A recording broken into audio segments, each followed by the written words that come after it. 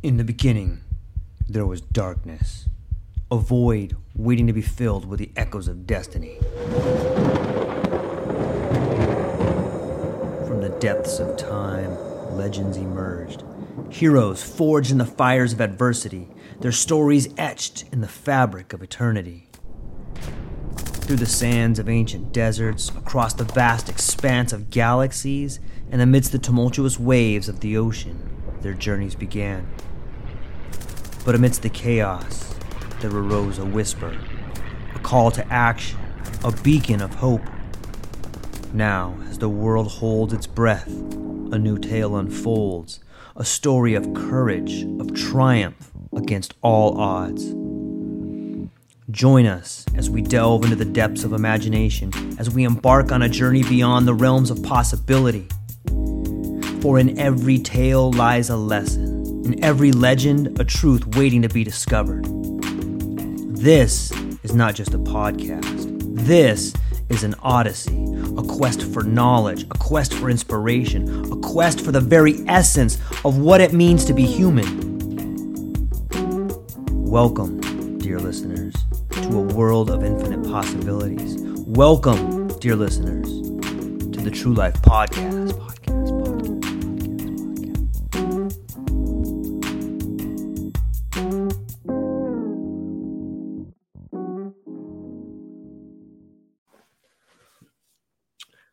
Ladies and gentlemen, welcome back to the True Life Podcast. We are here with the one and only Benjamin C. George. If you've been watching or if you've been listening and paying attention to the podcast or the channel, then you have seen some previous conversations. You probably know about his book, No Absolutes, A Framework for Life. You have probably seen us move off onto some different tangents. I hope they've been somewhat interesting. I know that we have been having an awesome conversation, and we're looking forward to this one, which I think we're going to start off with choosing your words wisely. But before we start on that, I want to turn it over to Mr. Wizard himself. And is there anything you want to say before we get started here? Well, not particularly, except I do admire your 3D printer in the background there. Nice. I'm staring at one in front of me, and I think we might have the same one, actually. The Creality? Yeah, I have an Ender 5. Yeah. That's what I got too. Yep. Yeah, that's what I thought. All right. Well, so purchasing choices are important too. Yes, consumption habits, right? Indeed. I think it says something about someone who purchases something that can build the things that they want to purchase. Right. Right. Yeah. Well, I mean, there's so many. I'm sure you've discovered this. I love that thing. Just watching it actually 3D print is a mesmerizing experience. And to think that that technology has been around since the 70s, but was under copyright for up until what 2003, I think it was. Man, I did not know that was. I think I may have heard that in passing, but I was unaware of that. Oh yeah, they used to call them rapid prototyping machines, and they would cost $250,000. Whoa. Yeah. Rapid now, obviously, prototyping. yeah, and they weren't too much different from what you got behind you right there. Back then, I mean, obviously there was some, whole room size ones that they had for, CNC type stuff, but yeah, rapid prototyping machines, and it was under patent until 2003, I think. Somewhere around there, and then that's when 3D printers came on the market, like it was a new technology, but it'd been around for a minute. Yeah, I've seen a couple. I think maybe on Discovery Channel or something. They showed a picture of like them 3D printing a house with like the blocks and stuff like that. Oh yeah, I actually worked with a company in Colorado here. They do that up in the mountains, and it's a really interesting process. It's the exact same idea as your 3D printer. There, you just create a rail frame that this nozzle runs on, and instead of heating up plastic and printing out plastic, it's concrete typically, or some geopolymer or something like that. Wow. Yeah, it seems fascinating to me. In a way, the idea of the 3D printer fits nicely into what we're talking about, because if you look at the way in which you put in the raw materials And then all of a sudden, this idea begins to get formed, it begins to shape up. The same way it seems our words, like I think I heard it once said that your ideas become thoughts, your thoughts become your words, and your words become your actions. So it's like this idea of you having these things in your mind, and then you're translating that vision into reality. And then all of a sudden you have this goal or this thing that gets outputted that way. And Mhm. I think it's a good way to think about it. When you wrote a chapter in your book called Choose Your Words Wisely, what can Mhm. you start us off with? Like, what can you just give us a breakdown of what that means to you? Definitely. As I was, still to this day, I mean, you don't have to look too far around to see, people making declarative statements that are, absolutes that, identify them in one way or another, however that's perceived. And then you'll see, these same people make another declarative statement that kind of contradicts their last one. And then if you stretch the time frame out, you'll see just a long series of contradictions. Well, how are you supposed to take somebody like that seriously at a logical, reasonable level? Uh, and to me, you really can't. I mean, somebody like that, somebody who's going to just make statements like that is they're trying to get your money, your attention, or more than likely both. Yeah. And in terms of how it fits into the actual structure of what it means to be a human, how you operate on a daily life, when you choose your words wisely, when you are aware of the perspective that you're painting with your words, not only to yourself Ooh. but to other people, now you have control over, how you're perceived, but also how you can perceive other people's actions and in their words. And through that, it gives you the ability to shift perspectives, have multiple perspectives, be more aware of the situations, the subjects that you're looking into, that you're researching, the conversations you're having, etc. Do you? I really like the words you chose there about painting a perspective for somebody. Like I think that that is true. Like you are painting a perspective. Sometimes you're painting the other perspectives a different color or a different shade. Mhm. Sometimes you're doing that in order to so you can understand it. Other times you're doing that because you don't really like their picture. And the same is true of the words you use when you paint yourself a perspective. I Another one I like to use if we use the analogies like that is choosing your words as a linguistic pathway, the same way you would choose a pathway in life. If you can maybe choose some different words that people don't hear, you can make the pathway a little bit more scenic for people. But you can also go down a different road if you choose to use or see things differently. Just like, and I think Yeah, that's absolutely. yeah, I think that might be part of the secret for living a life out of the ordinary is to see the world in a way that is different. And you can make a conscious decision to do that. Some people say, "Oh, well you just see things different. Oh, you're just different." But if you just it's a choice. Like if you choose to see it different, you can. Hmm. Well, and if you look at it from that perspective too, what are the things that we attach to as a culture? Our stories. I mean, Yeah. the stories have driven our culture since the beginning of recorded time. This cycle around, uh, and when you have that type of, that's ingrained in us. That's part of who we are, and those stories are really what define everything in our world. And now it's a shame that we've gone from the epics of Homer, where Mm. people used to memorize these, thousands and thousands and thousands of words and orally regurgitate them in performances to 180 characters on Twitter.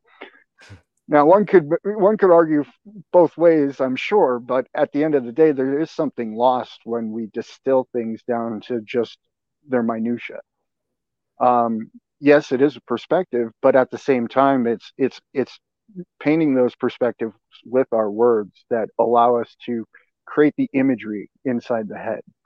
to if the best stories you ever read are when you're reading it and you're in there, you're watching the characters move. Yeah, you're reading the words, but everything's alive in your head. You have this visual of faces, even of you have a whole idea of how the looks of the person are, how their demeanor is, how they walk, how they move throughout this world, and you're not in the book anymore. You're in this story, and when we can paint those stories for ourselves, especially, now you get to walk and live this story as opposed to just rambunctiously moving around and looking at headlines and popping out a 180 character tweet. Oh, I guess Yeah. it's 240 now, isn't it? I'm old. Man, that I think that touches upon what Marshall McLuhan used to talk about digital feudalism. I think back in the 60s, he spoke about hot and cold mediums. And a hot medium is a way of consuming information that puts the idea in your head preconceived. It's like a Happy Meal, comes with a cheeseburger and fries. Like, what you're getting. Like, so TV gives you the whole story without you having to do any work. Like, you don't have to imagine the character. You don't have to imagine, if I say to you, she clicked her ruby red slippers 3 times, you may think that they're green ruby slippers, but when you watch The Wizard of Oz, it's, oh, they're red ruby slippers, and I see her pan down and they have straps. Like, in some ways, it's a work of art because someone has imagined it for you, but in other ways, it is robbing you of the ability to create your own mental images. And I think that what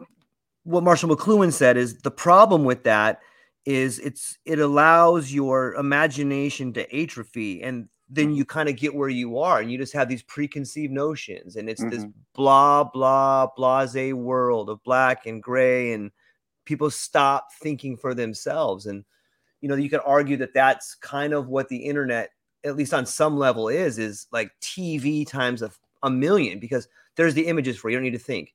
And that's, right. If you can distill it down to 240 or 140 or shorts right now, be it TikTok or on YouTube, is like, hey, here's 30 seconds. There you go. Here's another 30 seconds. And then you've got it all. But it seems that there is a campaign of sorts, and I don't know if it's evolutionary or commercial, that is trying to force us into ever smaller and smaller bite-sized chunks of reality. I would argue it's more commercial. Why would you say that? Well, because if you think about it, we've always exonerated the storytellers. Yeah. They've always, whether that be the author or the orator or, what have you, they've always been, central figures to society. And I think that is kind of the ingrained human experience. I think the idea that you can now take that, distill it down so you can have hundreds of these with, just minutes of time, and you could profit off of all of these. I think that is one of the primary drivers. Now, the amount of people who are able to profit off of it is also another driver for that, right? We're economically driven, whether, you want to be or not. I mean, that's just kind of the reality of the situation we're in. Yeah, I would agree with that. And I have like a love-hate relationship, but like I love it. I love that everybody can maybe make a short and get 1 million views and understand what that feels like. And, in a way, it democratizes the Hollywood 15 minutes of fame. And maybe now, instead of 15 minutes of fame, everybody gets a minute of fame, or 15 seconds. 15 seconds. Yeah. Yeah. Well, I mean, what was that? It was Vine. That was the first kind of popular video format back in the day. And those were only 6-second videos, if I recall, or something like that. I don't know Vine. Yeah, that was like the precursor to YouTube popularity, and it was just like little tiny snippets. And I think there's a lot to be said for entertainment value about something like that. Obviously, right? Look how many people sit there and scroll and scroll and scroll on their phones. In terms of value to actual, like, growing a human, growing a culture, growing a community, growing a society, I think it's counterproductive, because you can't, and it's kind of the similar problem that we're facing on the political side of things. Is these are large problems that need, you know, really honest communication and logical debate and reasoned debate. And or I can get a whole bunch of people pissed off and I can write 240 characters and I can get more attention. So there's an inequality of value at the end of the day when it comes to, how much time is being put into this versus, what's actually coming out of it on the other end for the value to society. And I think, we're seeing it pretty by and large that you're not getting any good information from these types of sources. Yeah, you get entertainment, which is, there's a lot to be said about entertainment, but at the end of the day, I mean, what are we doing? Right? It's fine to, and I'm all for somebody, making $1 million as a TikTok star, doing silly things. Yeah. That's awesome. I think, those silly things brought joy to people, and good on you. But at the same time, we're, as a society as a whole, there's not a platform, and podcasting's kind of getting there, right? But there's not a platform that really rewards the effort of the conversation, of actually having these long form discussions, trying to actually get to roots of problems, trying to find solutions, talking about solutions, why they may or may not work, etc. Those things aren't rewarded in society, and at any echelons besides, this kind of emerging podcast scape. Yeah, I agree. I heard a recent comparison, Mhm. and they were saying that Twitter is sort of like the Tower of Babel, in that there's all these things like different cultures and languages just being put together in this giant tower. And on the bottom, you just have this tower where like it's just chaos. There's everybody there. No one's really paying attention to these people on the bottom. They have 2 or 3, like likes or whatever. And then as you rise up to the top, like on the top, you would have someone like Elon Musk that can tweet out, "I like red cars," and it gets 1 million or like 3 million views, and it gets disseminated down the tower, and it's almost like a game of telephone by the time. Oh, what he's really saying is that he hates Ted Cruz because he had a red shirt on, or, but it's this interesting idea. And that was the beginning of the comparison. And the end of the comparison was like, okay, if it's like the Tower of Babel, does that mean it's destroying our society? Or does that mean it is a device that has destroyed society?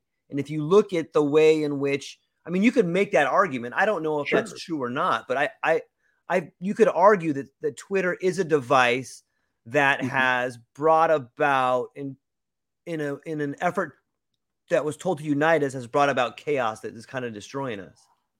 Well, I mean, you could certainly make that argument, and I'd be happy to make that argument probably 6 days out of the 7 out of the week, Yeah, right? right. And then there's the one day where you can also make the argument that, the kind of ability to share and digest information at such a global scale, definitely can have some benefit as well.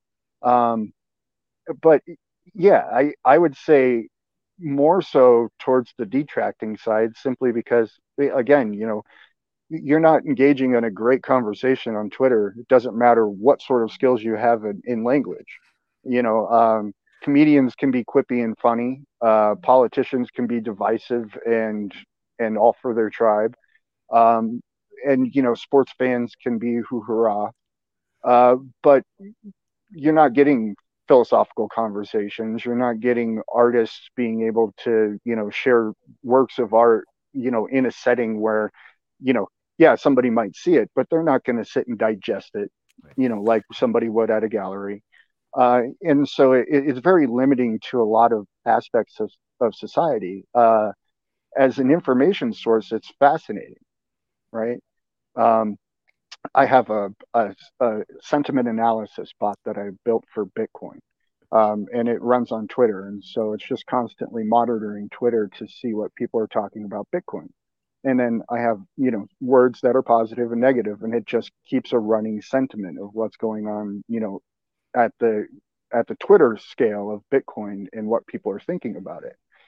And it's interesting because you see correlations to prices and other, like when big data or like when a big story breaks or whatnot, you'll see the amount of sentiment go up, but you'll see the ratios of sentiment stay relatively the same for most things until you see like Bitcoin just dropped dramatically. Then the sentiment went from bouncing from anywhere from minus 100 to plus 100 or in that range to thousands of negative comments. And so you get to dissect information and from a different perspective, which is really neat from a data guy. Uh, but in terms of like improving our society, yikes, that's I don't think so. Does your Twitter bot have laser eyes? No laser eyes. I'm very much of the mind. Just because you can doesn't mean you should. That's super funny. Agreed. Just staying with that for a minute, it makes me wonder, can you see trends with that analysis before big price drops or yeah. Typically, what can you see? Typically, because what's going to happen is there's always going to be a subset of people who are really tuned in. They follow everything, PR releases from every company, et cetera, et cetera. And those are always going to be the first bits of information that start off these little like cascades, like you threw a pebble in a pool and the ripples start to expand out. And as those ripples expand out, they get more and more people and build more and more ripples. And so you kind of see like epicenters of these things occur. And if you track the epicenters over time, you'll see that the epicenters precede price movements pretty correlated.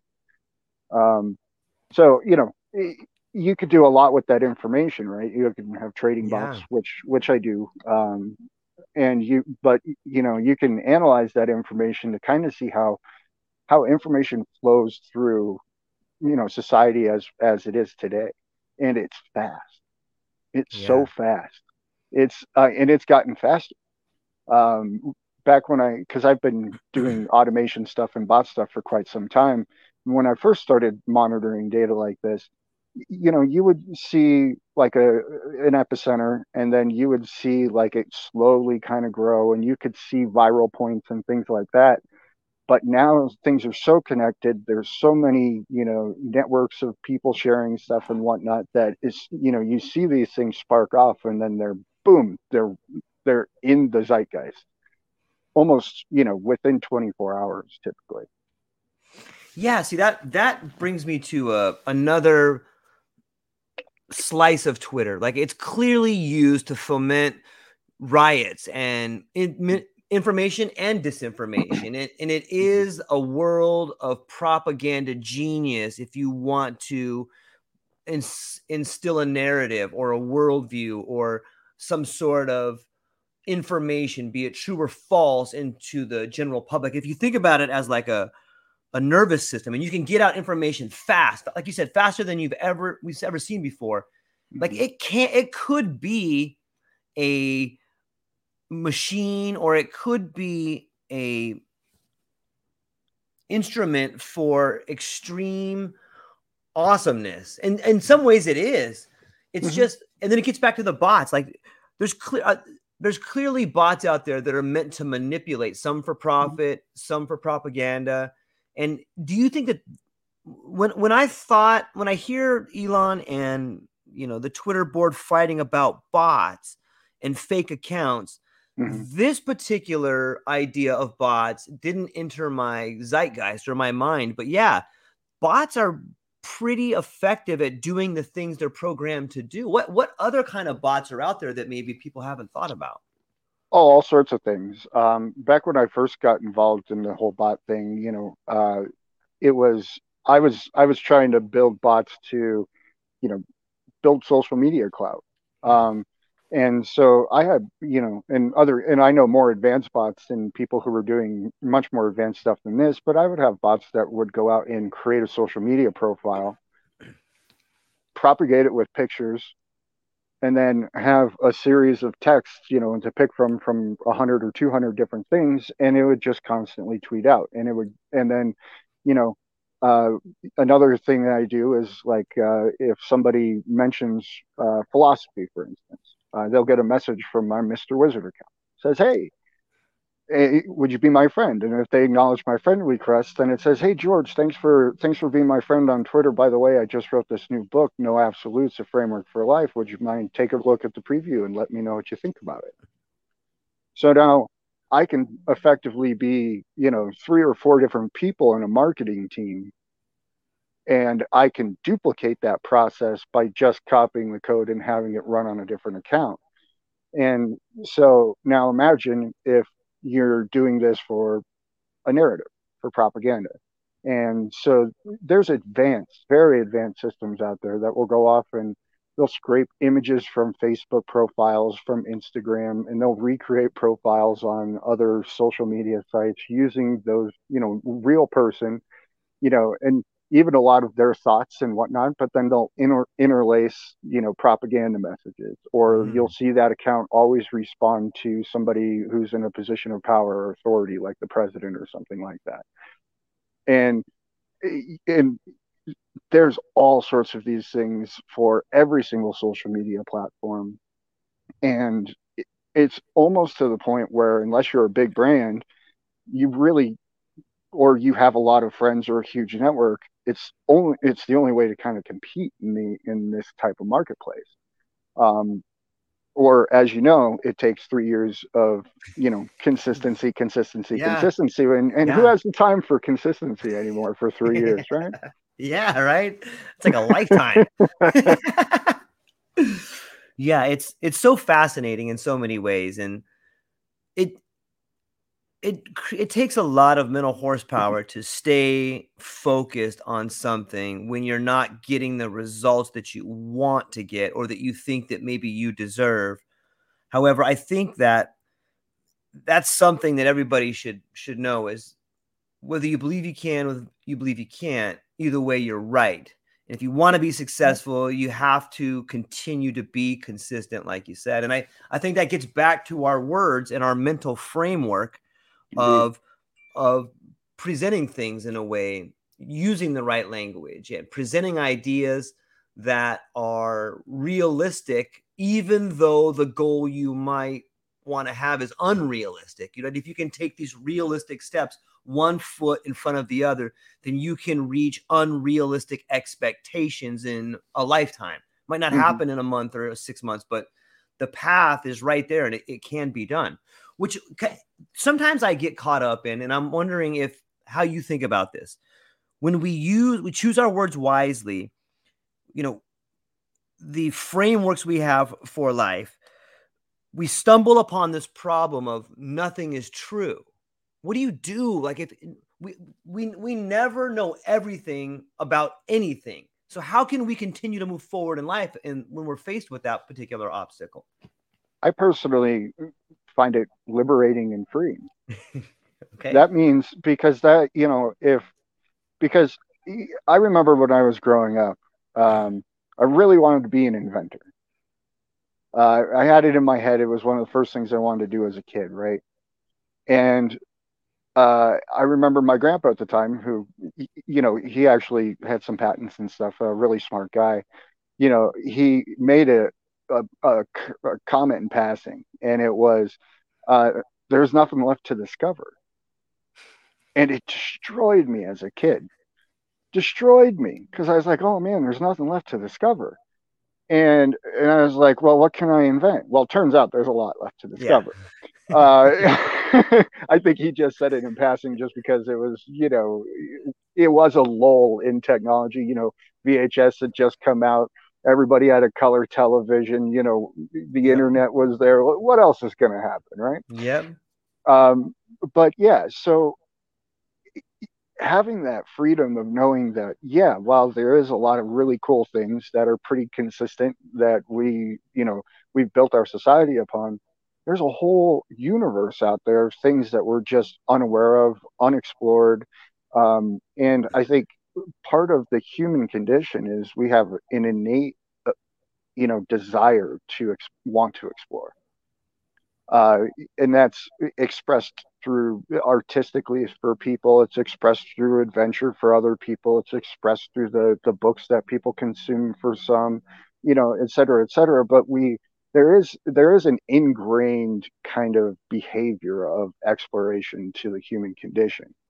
And when you have the freedom of being able to look under every rock for your own perspective on it and not have to just accept that all rock under every rock it looks exactly the same and this is what you're going to see, that's a freeing and liberating thing for me personally. Yeah, I would agree. And I think taking that type of perspective, yes, it can be disconcerting at times if you look at it from the perspective of, oh my gosh, well, maybe everybody's full of shit. What are we doing here? Are we just kind of, we treading water? What's going on? Yeah, those types of things can cause some existential dread for people. But, again, it's those perspective shifts of, well, yeah, but at the same time, that means that there's land on the horizon somewhere and we just have to pick the direction and we'll probably find it. And we don't have to sit here and tread water. And so, or looking out at like the political landscape, being like, is this all that we got? Can we not do any better? Well, if you have that idea that, these things are hard truths that are just absolutes that are part of society, death and taxes, that's going to be debilitating in its own right. But now if you can look at that and you can be like, hey, there's a whole bunch of crazy people doing crazy things. And I think there are different ways to do this. Now, all of a sudden, that dread goes away. So, it's a process, but through that process is definitely you gain a multitude of perspectives. And through that, it allows the liberation of thought and action. Yeah. Yeah. That's really well said. And I hope that more people will see the idea of the limits of truth as freeing, because the opposite of that is I've learned that people who say, look, I know I'm an expert in this, are usually full of shit. Mm-hmm. And I think that you could make the argument, and I try to do so a lot, that the majority of experts are just narrow-minded. They have studied this one thing their whole life, and not to take anything away from the true experts out there that have studied and gone through and experienced so much stuff. However, it seems like authoritarianism is a form of absolutism, which is a form of truth. Hey, this is, and maybe it's their truth. Our history books are a form of our truth, but our history is different from a different culture's history. In fact, the individual's history is different from everybody else's history. And that's when you begin seeing that, it should be liberating. It should be like, wow, that means that I really don't have to listen to the person as an authority, because they're not really an authority. They really don't know. And maybe I should challenge them. And if I challenge them, maybe I'll learn something about me, or maybe I will learn why they think that, or maybe I will learn how they got to that place. Ultimately, you're challenging yourself. Yeah. Right. Because and again, we touched on this in another one, but the word belief, it's a very dangerous word. If I believe somebody, I'm foregoing my ability to reason about this situation. I'm accepting their expertise as an absolute truth. That's where we get into a lot of hangups in the world. We have, and this ties back into everything we've been talking about. If you have education levels the way they are, et cetera, and all of these things, well, when you combine all these factors, you get a lot of problems at scale, which we're seeing now.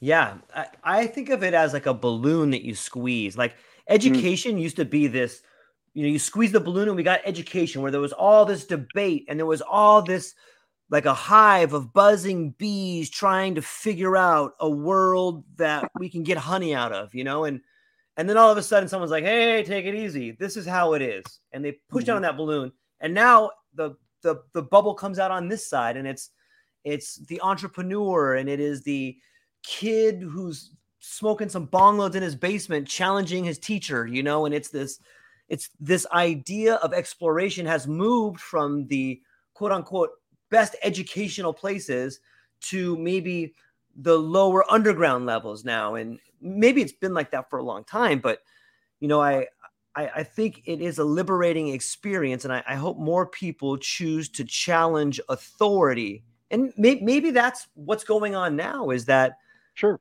that's what's bubbling up from underneath. If you just peel back the onion and you say, wow, there sure looks like a lot of populist uprisings everywhere, is it because of politics, or is it because the world has been captured with someone else's truth? Well, I think it's definitely captured with somebody else's truth, right? Um, when we look at just kind of how all of this is unfolding, the individual is never represented. The whole idea behind this whole thing is that we have representation for the individual, but if you go talk to any individual, I would hazard a guess that up in the upper 90%, most of them are going to feel unrepresented just about a fair chunk of scales in their life, right? Yeah. And the reality is most people, you're on your own. You're with your family, your community. If you're lucky to have good friends, that's your group. That's your tribe of people who, those are how you solve your problems. Those are how you get by. Those are your emotional, sticks in the ground. Those are everything that we use to navigate this life. And then you are beholden to some magical power that you really don't have any attachment to, but yet can change your life in an instant. That nobody likes to be told what to do, especially on a scale Yeah. like that. And I think because we have the ability to have, this global communication, I think a lot of people are realizing, hey, other people think this way too. Well, now I need to figure out, well, who should I listen to? And I think this is where we're getting a lot of these, uh, this new movement of things. Yeah. I The more that I've thought about this, and it seems to me that just maybe it's a process of getting older, maybe it's a process of reading, or maybe it's a process of talking to interesting people like you and learning and changing my ideas. The more I go back into history and I think to myself, like, what a load of bullshit. Like, how did we get here? And when I start thinking about that, I go, well, I guess on some level, if you want people to work together, you have to give them a story that they can all get behind. But it's that changing story that seems to have not just misguided us, but kind of hurt us a little bit. Absolutely. And I mean, if you look back throughout history, it's usually those stories are derived from people who are in positions of authority Yeah. and who want to maintain and grow those positions of authority. The people versus the heads of state, the governments, the elites, whatever, the throne, wherever you go in history, it's pretty much the same story. It's, yeah, well, maybe for a generation where, it was a populist uprising and it was a person of the people for that group of people, it's all hunky dory. But once you fast forward a couple generations out of that, it's usually misery for a fair chunk of people. And Yep. when those people get upset about that, all of a sudden you have these divisive tactics that come into play. And, those divisive tactics are everything from, the stadium gladiatorial matches, much akin to our sports of today, to these movements that say us first them.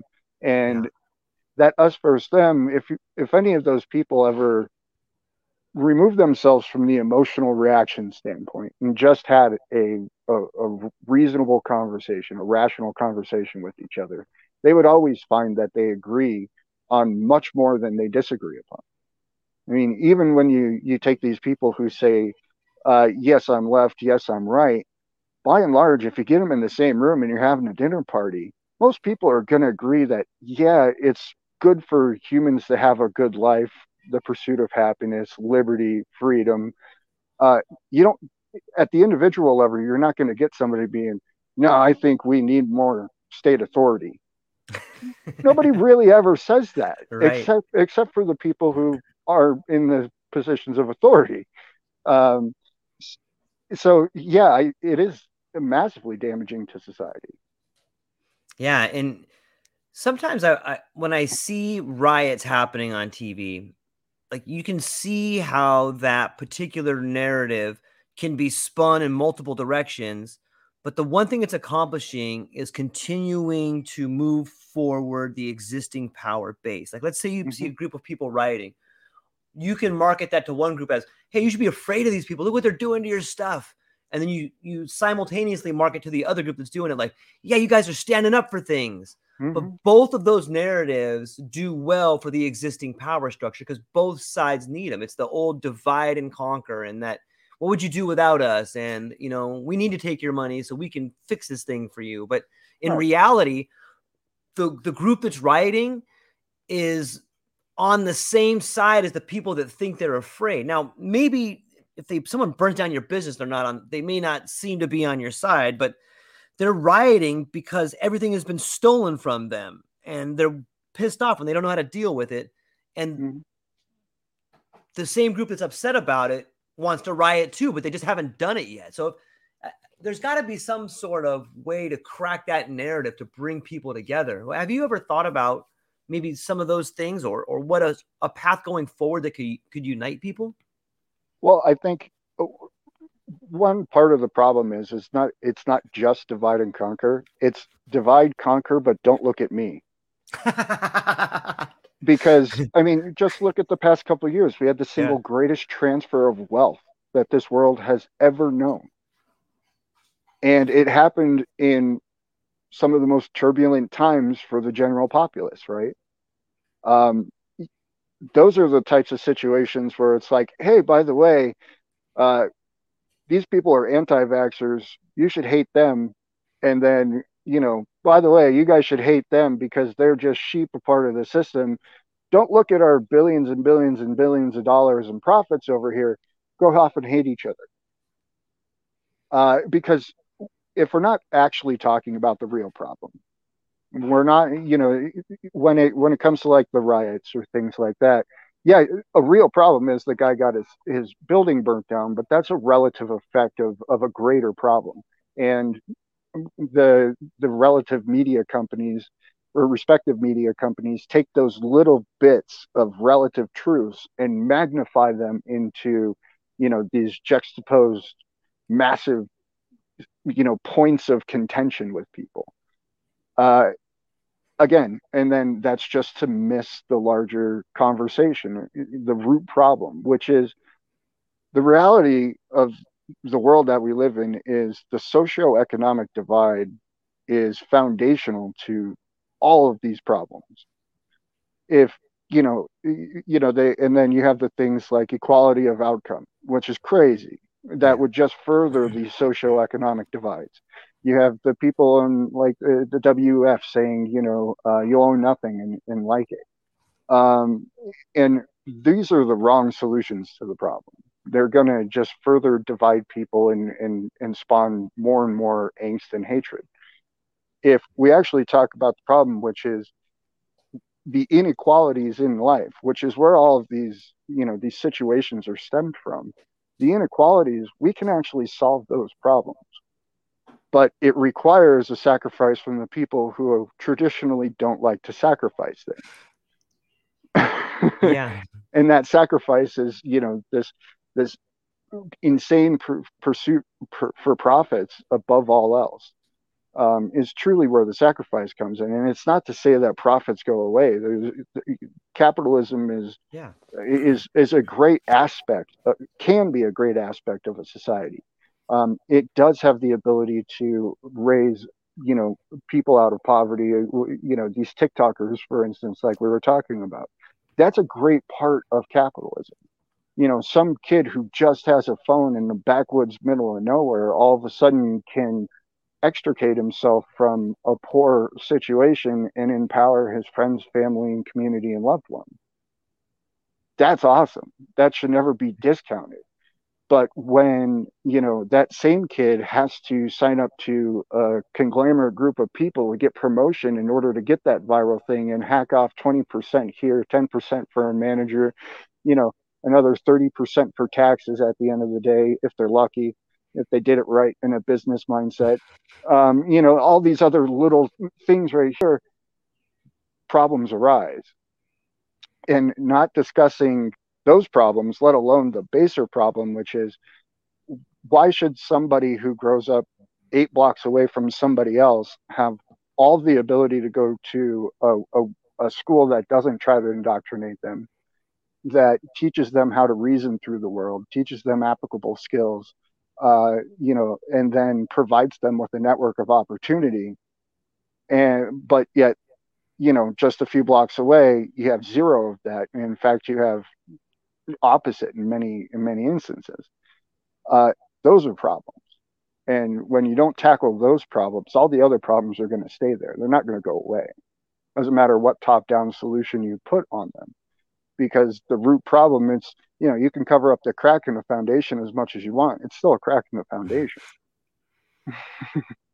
Yeah, and there's really no incentive to pour a new foundation when, You the can people cover that are up the gonna. crack. Yeah, yeah, Mm-hmm. wow, yeah. It's interesting when you look at it from that particular angle. Like and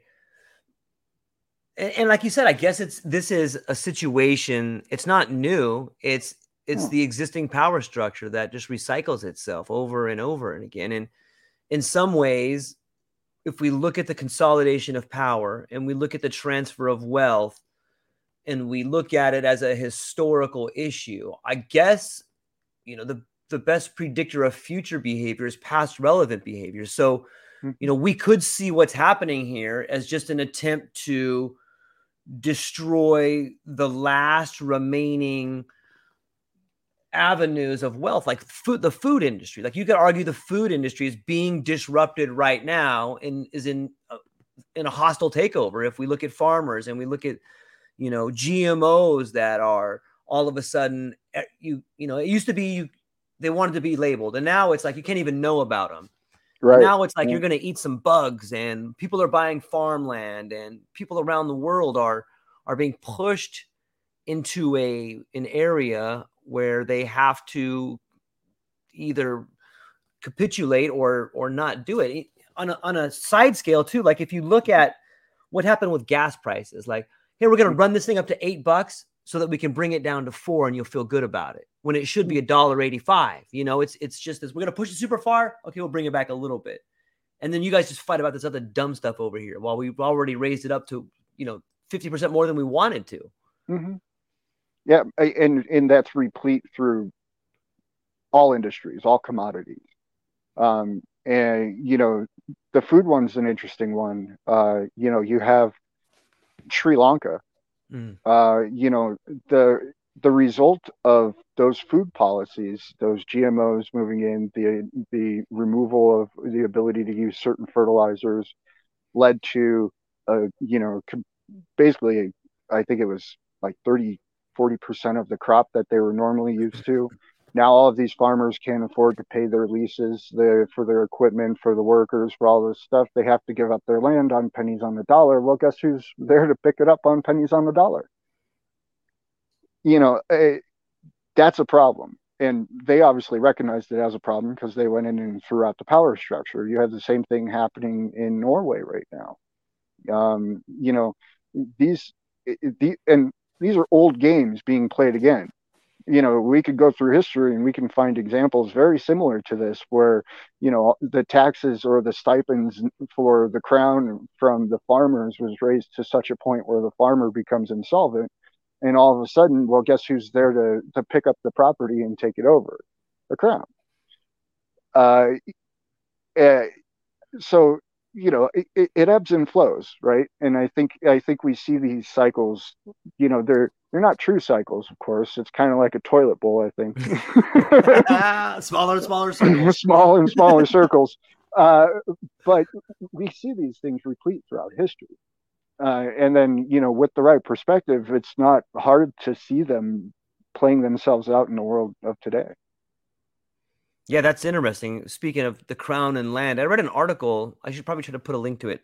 I'll try to do that in the show notes. But it talked about the farmers. Is it the Netherlands? Is Hmm. that? And they were talking to this guy, and he says, while some of it is about food, another part is about our land. Like they want to take all of our land back so they can build housing there for Hmm. these people or that group or whatever. And you're like, oh gosh, that makes so much more sense. What better way to seize the land and build stuff the same way maybe the Chinese model goes in and says, we're going to put this here because this is the best spot for it. Well, you can't Hmm. do it because the farmers own it. Well, we'll just say they can't use fertilizer. Now they can't farm it. And since they have a Hmm. lease, they can't pay. So we'll just take it back. It's interesting. And then if you factor in Sri Lanka or even Ghana for that matter, I think Ghana a Hmm. few years ago was energy independent. And they said, "Oh, Hmm. you got to put these ESG scores in." And so they're like, Oh "Okay." yeah. And now they're completely destitute, Hmm. And if you were to look at it from that perspective, if I were to put my tinfoil hat on, or maybe just my thinking cap on, whichever one you Hmm. want to call it, you could say, wow, there sure are a lot of these third world countries that are industrializing. They're not going to need our help. They're going to be independent. And that means our profit's going to be down. That means our power that the world's going to be down. Maybe we should force them to implement these, you know, procedures that are going to ruin themselves. And that will allow us to take it back over. I mean, I don't think Hmm. that's too far fetched to think about. Well, no, and I think there's plenty of evidence that suggests that that's exactly what's happening in some instances. There's other evidence. Like when I was traveling down in Central and South America, I spent a lot of time in Costa Rica. When I was first in Costa Rica, um, you know, lovely populace. Everybody was fit because it was the middle of the jungle and you couldn't get anywhere besides walking through the jungle. Uh, as I was there for quite a few years, the first thing I saw was that the police force got all new cars and a helicopter donated to it. And then all of a sudden, there was a new stadium being built that was donated, a new bridge that was being built that was donated. Oh, who's building it? Chinese slave labor. Who donated it? The Chinese. After all this stuff's built, after all their goodwill is instituted, then comes the payment. We want access to your fishing waters. Not only that, but every single grocery store, hardware store, convenience store in these countries turned into Chinese owned. Why? Because they get cheaper goods, and now they just signed a free trade agreement with Costa Rica, and they already have the connections in China to ship in all of this highly produced garbage, and they can offer it at a cheaper price than any of the locals could. So they just ran rampant through all these countries. This was up and down the Pacific coast, and I was traveling from 2007 to 2014, 2013 ish, and I saw this happen in multiple countries. And so, there's different games that get played too, but all of these games are just insidious mechanisms to gain more power, more leverage, more control. And then, when instead of having to donate, next time you just ask Hmm. because nobody wants, because now there's all sorts of kickbacks in play, right? And Right. so now you just ask. And then if somebody says no, well, there's somebody else that's going to say yes because of all the kickbacks that are in play. And so the next person comes in. And we've seen this from that kind of level. We've seen it with regime changes instituted by countries. We've seen it, up and down the scale of society. Uh, again, these are old games. There's nothing new in this handbook. It's an old handbook, and it's an effective handbook. How to raise an authoritarian regime seems to work pretty consistently throughout the years of humanity. Now, that's an interesting conversation as why that may be, but it definitely seems to be. Yeah, it's like you're knocking on the wall and be like, you know what? I have built this beautiful giant horse statue I'd like to put in the center of your community. There's nothing inside of there, so don't look. Don't But worry about it. yeah, Yep. yeah, we're gonna put it right in the center right there. You guys just crash out, no problem. And to that point, all of those, like in downtown San Jose, all of a sudden one of the districts turned into a Chinatown. No, Yeah. I'm, nothing against that or anything like Right. that. I mean, people are going to play the hands that they're dealt, and it is what it is. But that is what is happening. And to turn a blind eye to things like that, to all of these different things, well, now you're just resolving yourself to read the 240 character Twitter headlines, and that's how you're going to make your decision. I feel like the Chinese were looking at the Jewish diaspora and been like, "You guys almost got this right, but not quite." That's pretty cute. Hang on, let me show you Yeah, how this really works out. hold my beer. Yeah. Yeah. They're like, see this book right here. This book is from before 3000 BC or whatever. Like, you guys kind of got the diaspora, but we're gonna show you how to do it the right way. It's yeah. I think it was President Z or something. It was like black cat, white cat, they all catch mice. And I remember the first time hearing that and just having to sit down and be like, okay, what is he? Is he talking about our system? He's talking about capitalism versus communism. Like, but it was everything. He's like, It's everything. basically, yeah, it's everything. Like, it doesn't matter which system you use, even Right. though, yeah, Because please. they're all corrupt. They're all corruptible. Whether you're playing the black cat or the white cat, you just play both of them, and as long as you're playing a longer game, when that game ends, you win. And to China's credit, they definitely play the long game probably better than any nation state has to date, as far as I'm concerned. Um, Now, that's dangerous. Of course, we know where that leads and what that leads to. And the crazy thing is, the only thing I think that really stops it is actually conversation. Yeah. Is the open sharing of ideas.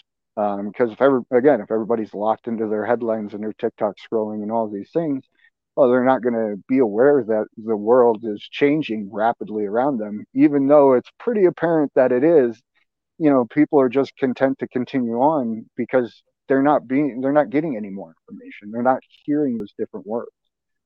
And the words that are being chosen are definitely being chosen with purpose, with intent, right?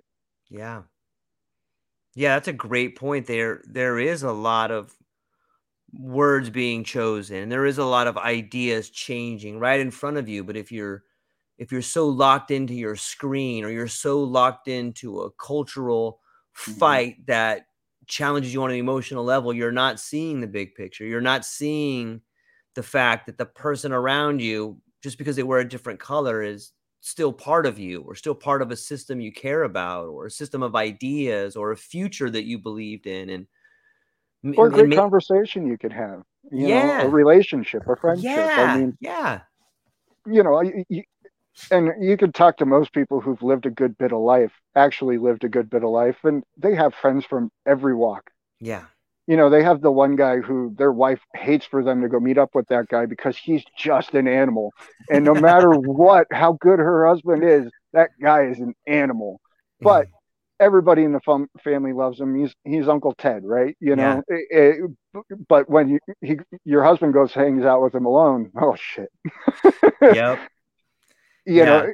but yet that's still a valuable relationship for everybody involved. So long as it doesn't go completely off the rails, which does happen, of course. But having those relationships from all walks of life, I mean, that's an enrichment of life. I mean, those are experiences. A guy who served 20 years in the Navy. You didn't serve 20 years in the Navy. You have no idea what that's like, but he can tell you, Yep. and you can have a perspective of it, and you can have an appreciation of it. And now, when you meet somebody else who spent 20 years in the Navy, who might have a different opinion of you, you have a common bond between. You're like, oh yeah, I know this guy who, he was a submariner. Oh yeah, I would never do that. Those submarine guys are crazy. And now all of a sudden you have a conversation, and that conversation can go nowhere, can blossom into beautiful relationships and friendships. And without those connections, without that ability to do that, we're cogs in a rail. Yeah.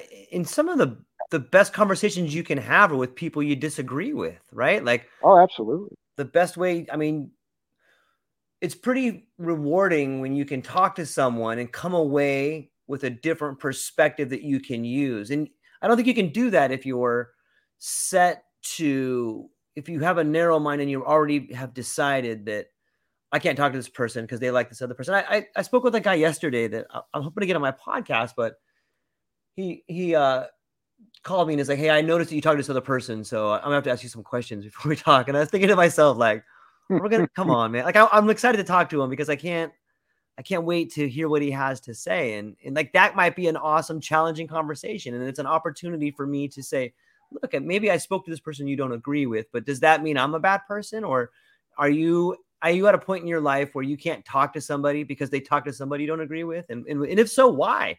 Why would you feel that way? Is there Right. something that happened to you? Or, I mean, why do you think that? Like, that's an Well, opportunity for awesomeness. it is an opportunity for awesomeness, but most people, they don't want to be challenged. Yeah. Because with the propensity for challenge comes the opportunity for defeat. Wow. Can you say that again? That was beautiful. With the propensity for challenge comes the opportunity for defeat. That's so true. And And yeah. well, and with that, especially on like a public forum or something like that, it's one Mm, thing if you're in a bar, but when you're in a public forum, all of a sudden, that can carry all sorts of connotations depending on what sort of group of associations one has.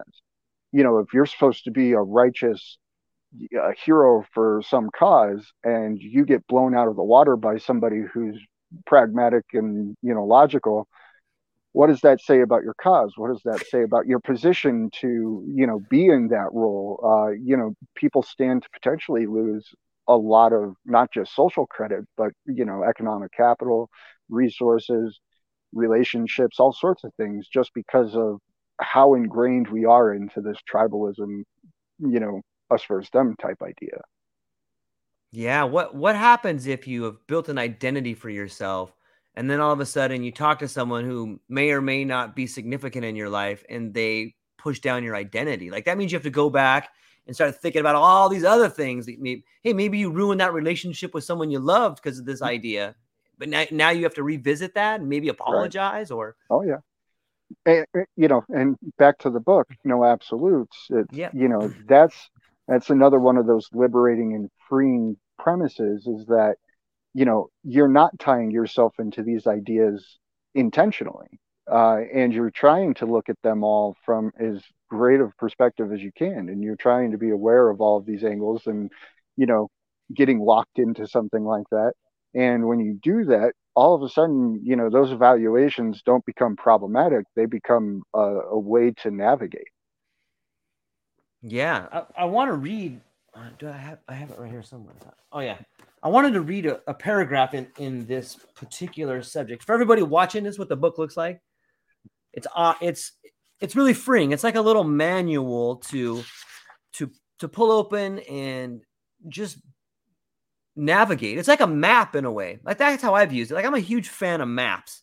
And I think that everything can be a map, a mental map, a neural map, a network, and when you can find a set of it's like a key to a map. Okay, well this means this, and you can set The that up to legend. think about.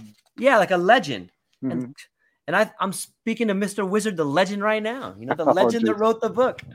Okay, so this is the part what we began talking about today. And it's called Choose Your Words Wisely. I want to read this opening paragraph right here and get your thoughts on it.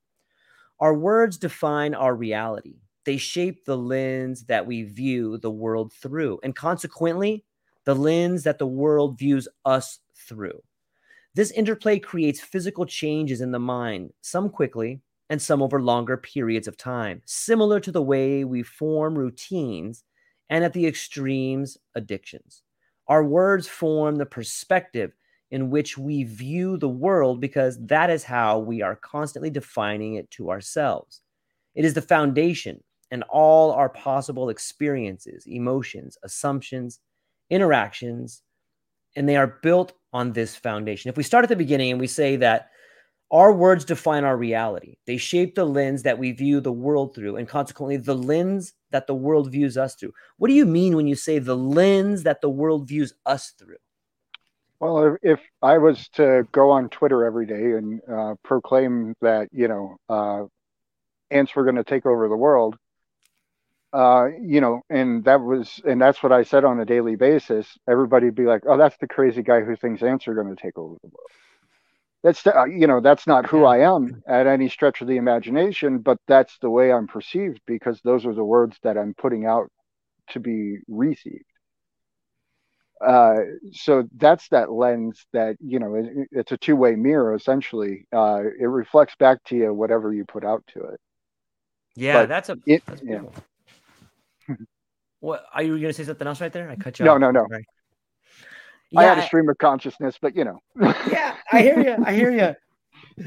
I often when I read that, I started thinking to myself too, like, we are if we look at ourselves as not coming into this world but coming out of it, then maybe we're a lens in which the greater power sees the world through, and that would mean that everybody around us is a lens. Like, like you said, when you say something to people, they reflect it back to you, but it's the way they seeing. Like, if you look at it, this is the way people see me, then that makes sense. And we have lenses in our eyes, so why wouldn't everybody be a lens like that?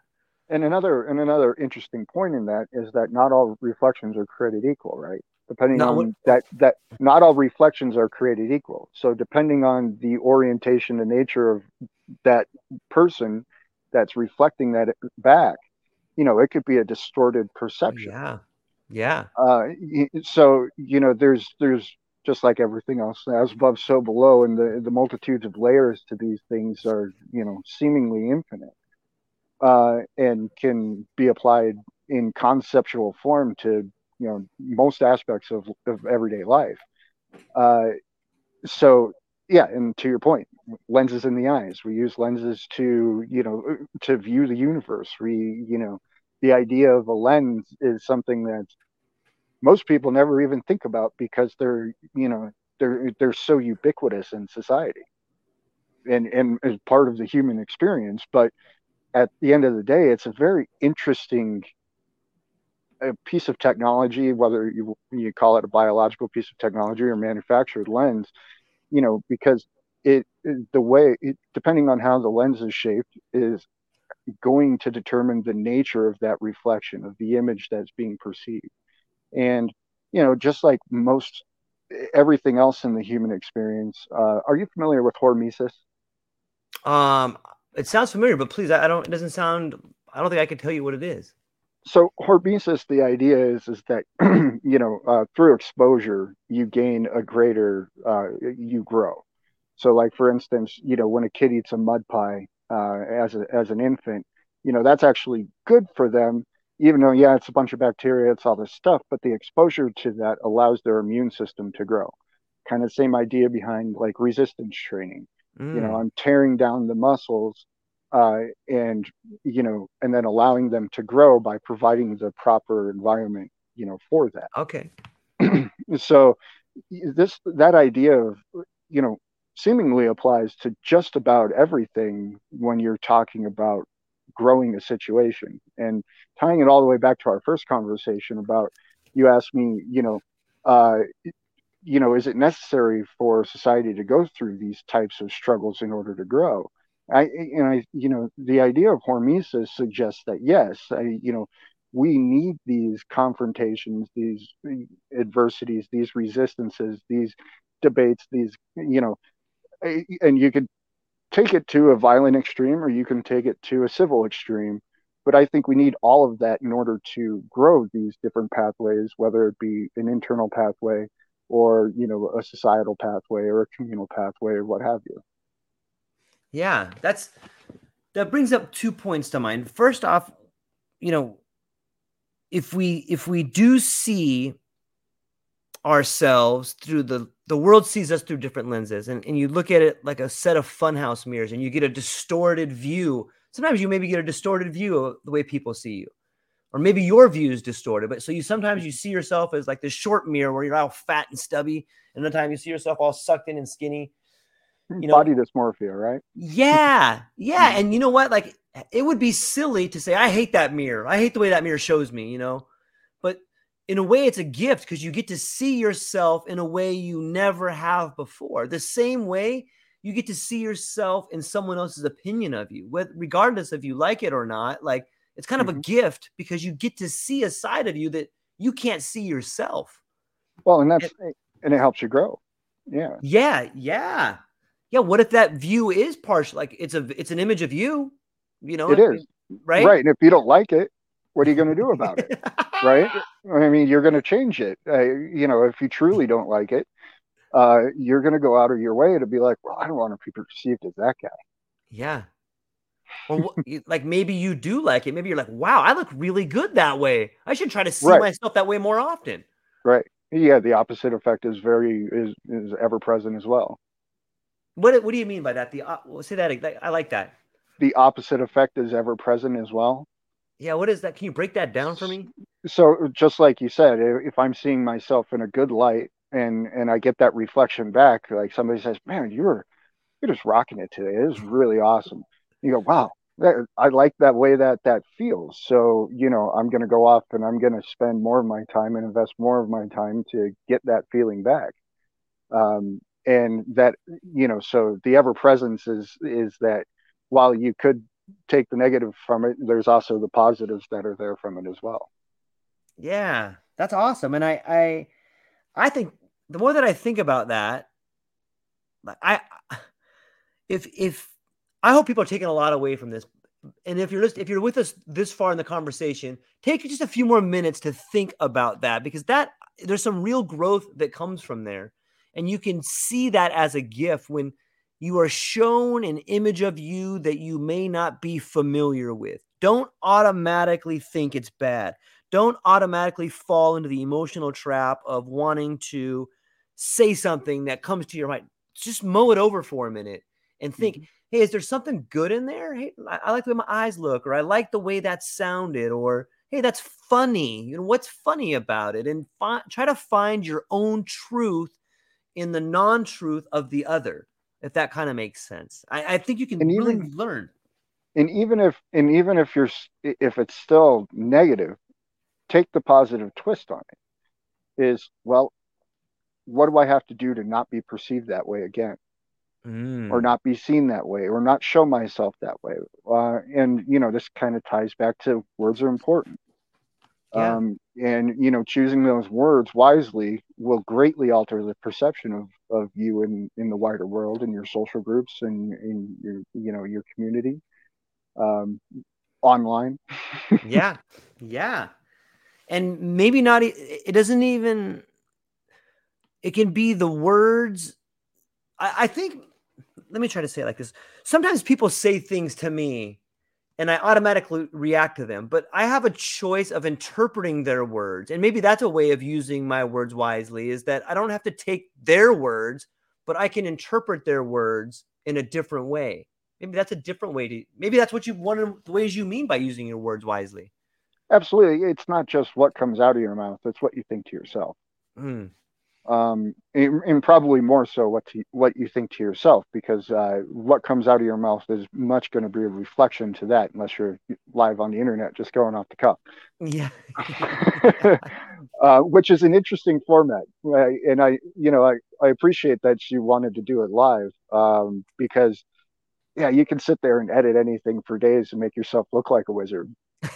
But if you can actually perform it, then everybody loves a great magic show. Everybody loves the comedian. Everybody loves that sense of potential failure and then utter success because it was pulled off.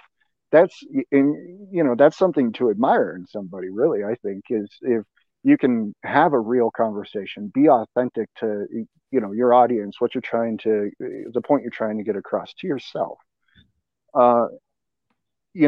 That's going to change the nature of all conversations that you have, for one, but it's also going to make everybody around you better for it as well.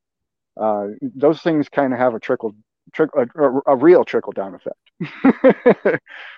Yeah, I agree. I was speaking to another podcaster a while back, and he had mentioned that when he talks to people, he has found a better format in his view is that you reach out to the person you want to talk to and you say, look, here's how I do it. I offer this particular recorded so that if there's anything that you said that you don't like, we can take it down. And like I admire that 100%, but we're opposed in that I have enough confidence in the conversation that, but let's just say what we mean. And if somebody says something they don't mean, I think that can be easily cleared up, especially if you're not like trying to be like a get you person. Well, I'm going to clip this and make it this way. Like I have no interest in doing that. And I think real conversations allow for people to make mistakes, but then fix those mistakes in the same conversation.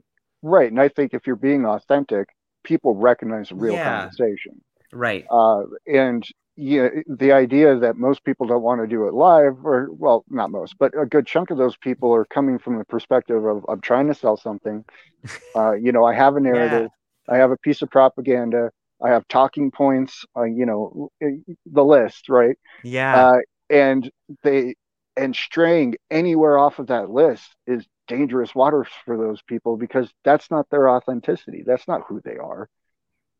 And if you're just using talking points, eventually talking points expire, especially in a live conversation. And then what do you have left?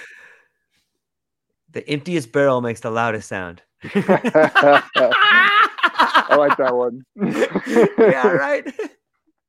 That's so true. All right, let me read one. How you doing on time? Are you okay on time? Yeah, I'm good. Okay. So this interplay creates physical changes in the mind, some quickly and some over longer periods. I think we were just kind of getting into that one right there. But when you say that, the interplay creates physical changes, some over longer periods of time, similar to the way we form routines and at the extremes, addictions. Do you think that I don't want to put words in your mouth. So, how do you think that your words can create extreme addictions? Like how do those two, which web are those connected by? So, it's the ability to justify something. Because a lot of people who've had addiction problems that I've spoken to, there's always a self-talk. It's, oh, I can do this today because it's a reward, or I'm going to quit tomorrow, or, oh, it's just too stressful. Just one more drink today. I just need that today, or, on and on and on. And so we talk ourselves into these addictions. Our body is just, it's trying to facilitate what we're telling it to do. So as we talk ourselves and feed ourselves, our body's just going to respond and be like, okay, I guess this is what we're supposed to do. This is, the guy pulling all the strings here is putting this in our mouth, and here we go. So, your body doesn't, yes, it has an addictive response to these things over time because of the way neural pathways develop, because of the types of neurochemicals that are secreted when you go through these types of processes. And then the reinforcement behavior is, that self-talk, those actions that you take, the one more days, the things like that. And so, these words eventually can lead us to that type of extreme, and they can also lead to other types of extremes. I'm sure you've known the person who's the eternal optimist. A bird drops dead next to him, and they're like, they find something good in it, and it's like, well, gosh, that's just a different type of self-talk addiction, right? That's probably more due to wanting to avoid certain types of emotions and responses and things like that. And so you can put yourself on extremes with your internal speak. It also combines with your actions, but what you're talking to yourself is going to, like you said, it's going to lead to those actions. Yeah, I think it's something that if people take time to think about it, it's an experiment you can do with yourself that will lead to incredibly interesting outcomes. Like I've often, I think it was Viktor Frankl who wrote a book called Man's Search for Meaning. And in that book, he's a Jewish fellow who goes to this concentration camp. And after making it out of the concentration camp, he asked the question, why did some people survive and why did some people die? And that became the title of the book, Man's Search for Meaning. And some of the parallels that you can take away from that are, when you find yourself in an extreme situation, for some of us who have had, all of us have seen death. And if you haven't, it's coming your way. You're going to have to deal with it. So you have a choice of, some people see death in their family and it ruins their relationships with the people close to them. Other people see death in the family and it brings the relationship closer than it's ever been before. And it's a matter of perspective. And it seems to me to be a matter of inner dialogue of, how are you integrating this? What is the story you're telling yourself about why these things happened? And if you can control that, do I want to experience this pain again? No, I don't. Avoid it at all costs. Versus, oh my gosh, I'm really sorry I didn't have all the time and said the things I wanted to say and spend the moments together that I wanted. I'm going to go do that with these people. And that's the internal conversation for those two, right? Either you can't deal with it emotionally and you need to avoid it, or you realize that, oh, these people around me, that's what this is about. I need to be closer. I need to spend more time with them. That reminds me of the yin and yang symbol, like the two paisleys with the dot in the other. Exactly what you said about these two forces. I don't want to deal with the pain, or I'm going to make sure this doesn't happen again. And it's just, there's that little dot in there and it's just moving. And like, I always think of that particular symbol when I think of internal struggle, and it's both beautiful and dangerous and scary. But yeah, I now that you put it like that, I could understand how that words can form an internal addiction, a cycle inside you that is repeating, be it for good or be it for bad. I'm glad you brought that up, because I now have a mental map, or at least ascribed an image to it, or a symbol that helps me think about it like that. It's fascinating. It is fascinating how that works. And the other aspect to that symbol is balance, right? Yeah. And that's kind of the core of the book at the end of the day, is seeking balance in the light of all of these things. And, that balance is, yes, you don't want to experience that again, and yes, you do want to spend time with these people, but the balance is realizing that you need to live a full life yourself. If you go off to the extreme and be like, and dedicate yourself to, I'm just going to spend all my time with my family, I'm going to remove myself from my social spheres and all of these things, you're going to end up in a detrimental situation, just as you end up in a detrimental situation avoiding that trauma, avoiding those emotions, and pushing those people away. It's finding the balance of those things, looking at the perspectives, being aware of those multiple perspectives internal to yourself that really allow you to then move forward in life. Yeah. And not be stuck in that moment. Yeah.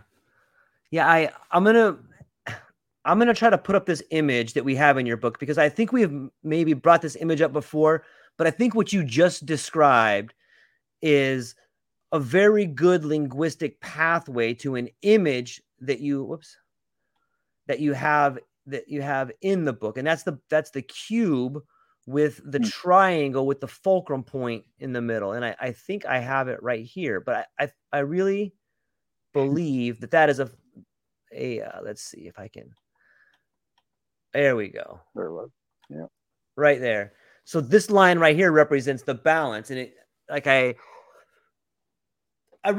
probably told you this before, but the dang imagery you have in here is so awesome for mental maps and so awesome for seeing that.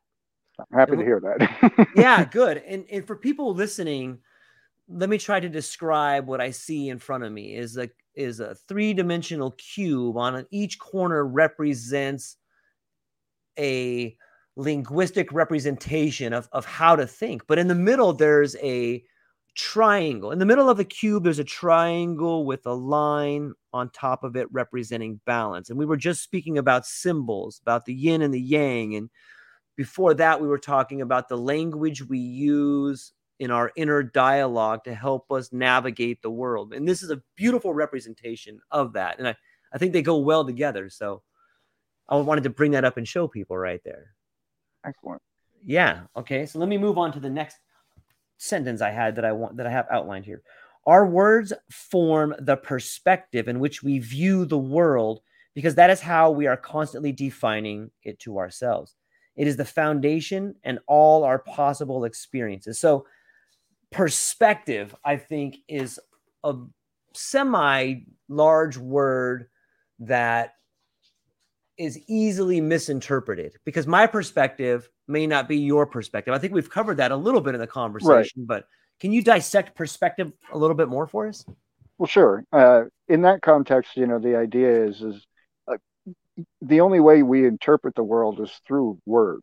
When we were very young, it was sights and sounds and colors and sensations.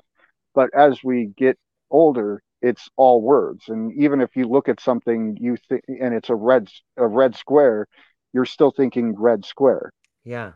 And so those words that we use are going to be our perspective on how we view things. Perspective is, you know, the way I like to think about it is if you have an image and you can see straight onto that image, or you can take a little bit of a turn around the image and you can see a little bit on the side, or you can go all the way around to the back and you can see it from the back. And being able to have a full perspective of a situation or an image allows us to then understand it. Yeah. And with understanding, then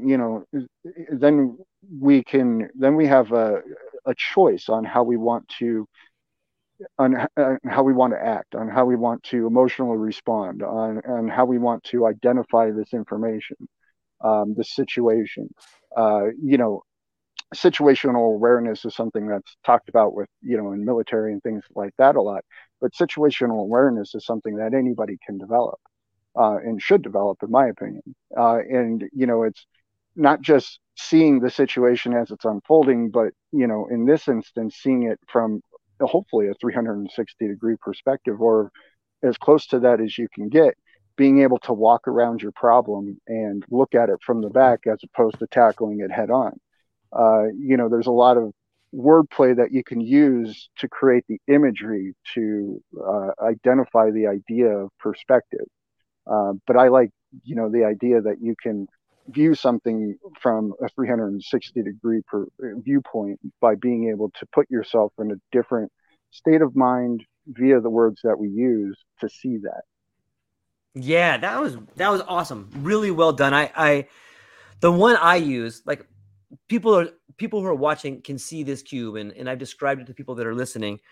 But think about every idea that you come in contact with as a potential used car you're going to buy. You want to walk around it, you want to kick the tires, you want to take it for a little test drive. You might Mm. want to sit in the passenger seat or the back seat, or if it's convertible, let's see if the top works. Let's check Mm. out the radio, and and it can be as detailed the or as not detailed as you want it. But if you can learn to see your situation, for me as an old car, and you can do it rapidly. You can look at this conversation as a 360-degree object, as a different perspective of yours. But the more angles you can see it from, the better you can become educated about it. And the better you can become educated about it, the more useful it is to you. And the more useful it is to you, the more useful it is to other people. And the more useful it is to you and other people, the better your relationship with those other people is going to be. So every idea out there is a perspective or a potential vehicle for a better life. And I think if you could see it like that, and like that's it again, I that's like that. I like that. well, that's what thank you, because that's what I got from the book when I read it. Excellent. Excellent. Yeah, another way I'd like to paint that one is, by being able to have that perspective, that's how we gain knowledge. Yeah. And then by accumulating that knowledge and thinking about it and applying it, that's how we gain understanding. And Mm. then through that understanding is how we gain the wisdom to use that in the everyday life, or to apply it to our lives. If it's not every day, maybe it's just a moment. But uh, that process of, being able to see something, understand it, be knowledgeable about it, and then be wise about it is not something that's really taught as far as I'm aware of. Yeah, it definitely wasn't taught to me. It was something that, I had to learn through some painful experiences sometimes. It reminds me of there's an old set of linguistic representations that go something like, if the soup was as warm as the fish and the fish as young as the maiden and the then the dinner would have been beautiful, but like, I gotta rethink that, because it's pretty funny if I could say it the right way. But the go ahead. I can't remember.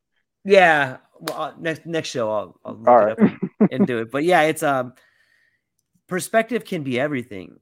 And it's amazing to me how in times of crisis you get to gain perspective. Like, there's been a lot of times in my life, and I guarantee you've probably found this, where I've found myself alone, scared, angry, and just in my own little box. And all it took was for me to change a few words in a sentence to free myself from that place of scared fear, where, if you just change a few words, you can change the entire perspective, and you can change your reality.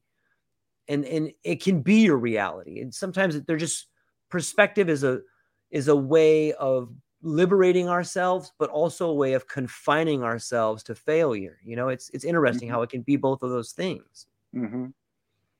Very interesting. And going back to our psychedelic bits of conversation, a lot of the therapeutical benefits that people experience on these psychedelic trips or experiences, it's all facilitated through this perspective of self-talk. And usually for a lot of people, it's, yeah, I thought about it that way in my head, but then when I was having that experience, the way I thought about it was just a little bit different. And I realized that Sally really didn't mean to be so mean to me, because, you took just one little step back. Yep. And so, there's tools that we can use beyond, just trying to program ourselves linguistically, that allow us to tap into this at a bit more of a fundamental level, which I find fascinating. The idea that we can not only have this massive complex system of things, but we can also be aided by something random in nature that, kind of threads all of this together and paints that perspective in just a little bit of a different light, that allows us to open ourselves up, remove traumas, get over addictions, things like that. That's wildly fascinating. Yeah. Sally wasn't trying to be mean to me, but she sure is pretty. Oh, so that's why I thought she was mean, is because she's pretty and she didn't like me. Oh, yeah, that's right. Oh, okay. Yeah. Every single man has fallen into that trap. Every single man knows. Every one of us. Yeah, every one of us. Yeah. And it's amazing how, for me, I had I took about 5 grams over the weekend. And for me, I've become familiar with this place, or at least better understood that, for me anyways, towards the 3-hour mark, I find myself in a cognitive area where I can try on different ideas, like a new shirt.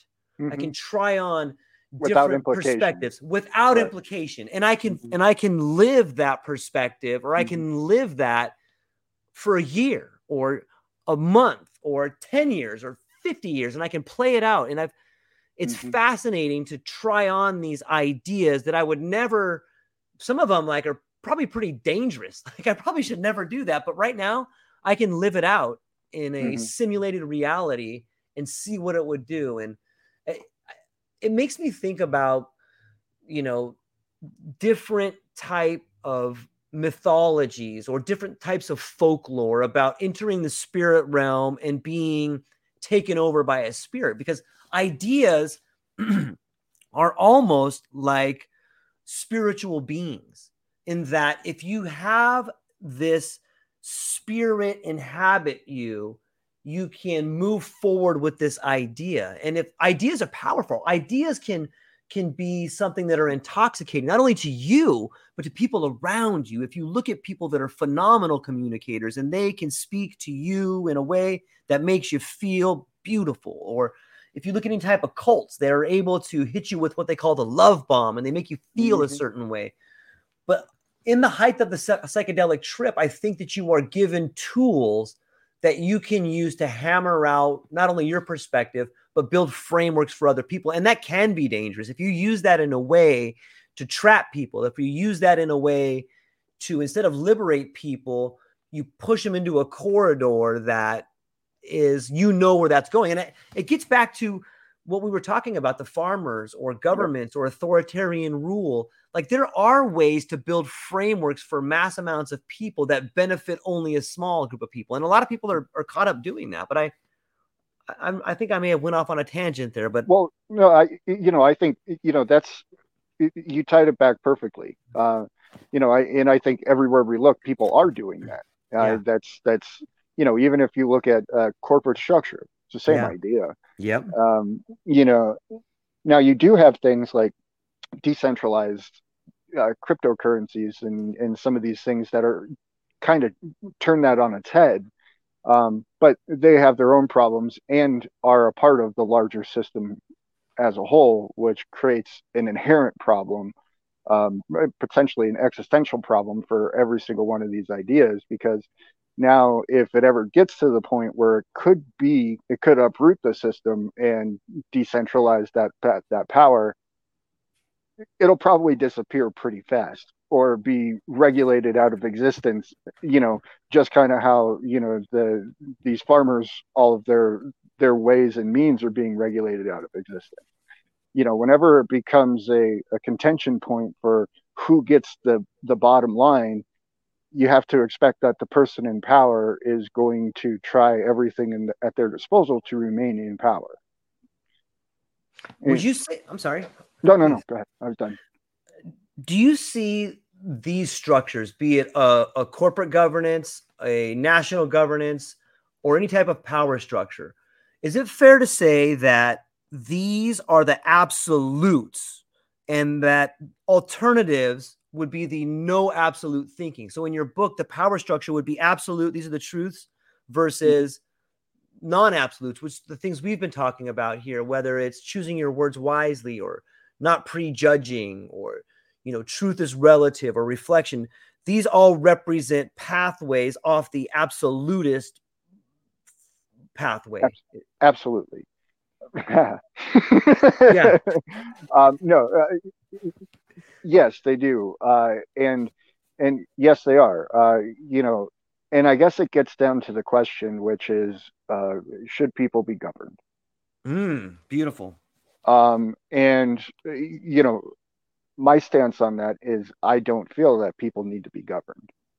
Now, people need to have communication and a relationship, and there needs to be conversations and debates and things like that. But people being governed is inherently corruptive. And I don't think that there's ever been a single instance that anybody could cite throughout all of recorded history that would indicate anything else. Okay, I agree with you 100%. But for the sake of conversation, let me push back on this a little bit. Okay.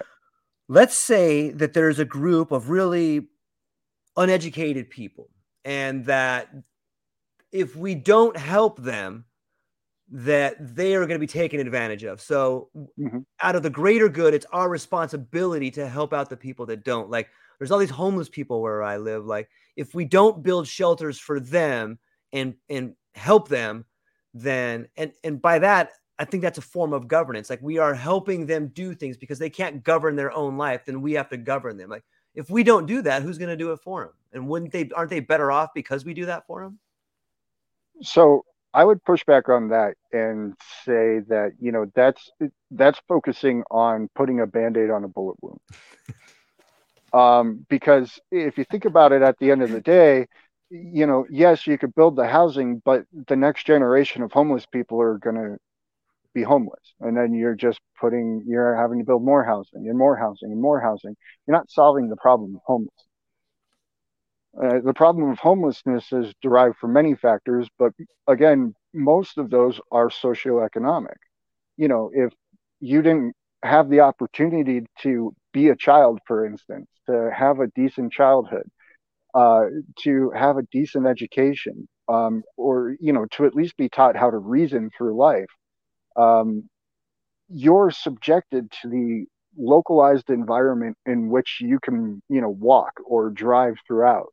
Your ability to get beyond that is going to be heavily limited because your ability to get a job, to make resources, to move beyond that situation is already shot in the foot because you don't have all of these abilities and skills that someone else in a different socioeconomic position had. And that's the crux of that issue. And now that leads to all sorts of different things. A lot of those places have problems with drugs, Yeah. with all sorts of other stuff that, yeah, you can look at those on the surface and be like, oh, we can just take away the drugs and that'll solve the problem. No, it won't. We've seen that plenty of times. There's been plenty of cities who've tried all sorts of different things. Now, don't get me wrong, you can improve the situation, and to the end of your statement, yes, that would be an improvement for their lives, but you're not solving the problem. So then the question becomes, are we trying to solve problems, or are we just trying to take care of people and, placate them and, continue on down the same pathway? There's something to be said about both of those options, of course, but I think that if you actually solve the problems, then all of a sudden the next generation of people who should be homeless are not homeless. Those people are part of society. Those people are, generating jobs. They're creating ideas. They're building, the next generation of the iPhone. They're doing all of these things because they had the opportunity to. So those resources that would be divested, to putting a band-aid on the bullet wound, if they were, or if there was more resources to actually fix the problem at a core level. Now fast forward a generation, yeah, the people who started that movement probably aren't going to see the fruits of their labor, but we stand on the shoulders of giants. We always have. Do you want to be one of those giants, or do we want to make the whole thing crumble on a house of cards? I would like to be a giant personally, but Yeah, I agree. I wonder, what do you think about this? It seems to me that a lot of the rhetoric I hear from a lot of people, and there's rhetoric on both sides, but in this particular argument, it seems to me that people who are running big corporations, a lot of multinational corporations, and even some people that run their own business, they're constantly talking about the problems with government regulation and how they're not allowed to go and do things. And if they could do these things, it would be much better. But that seems to be the same argument the employee has with his boss. Like, this guy's trying to micromanage me. And like, if he just let me do my job, I could do much better.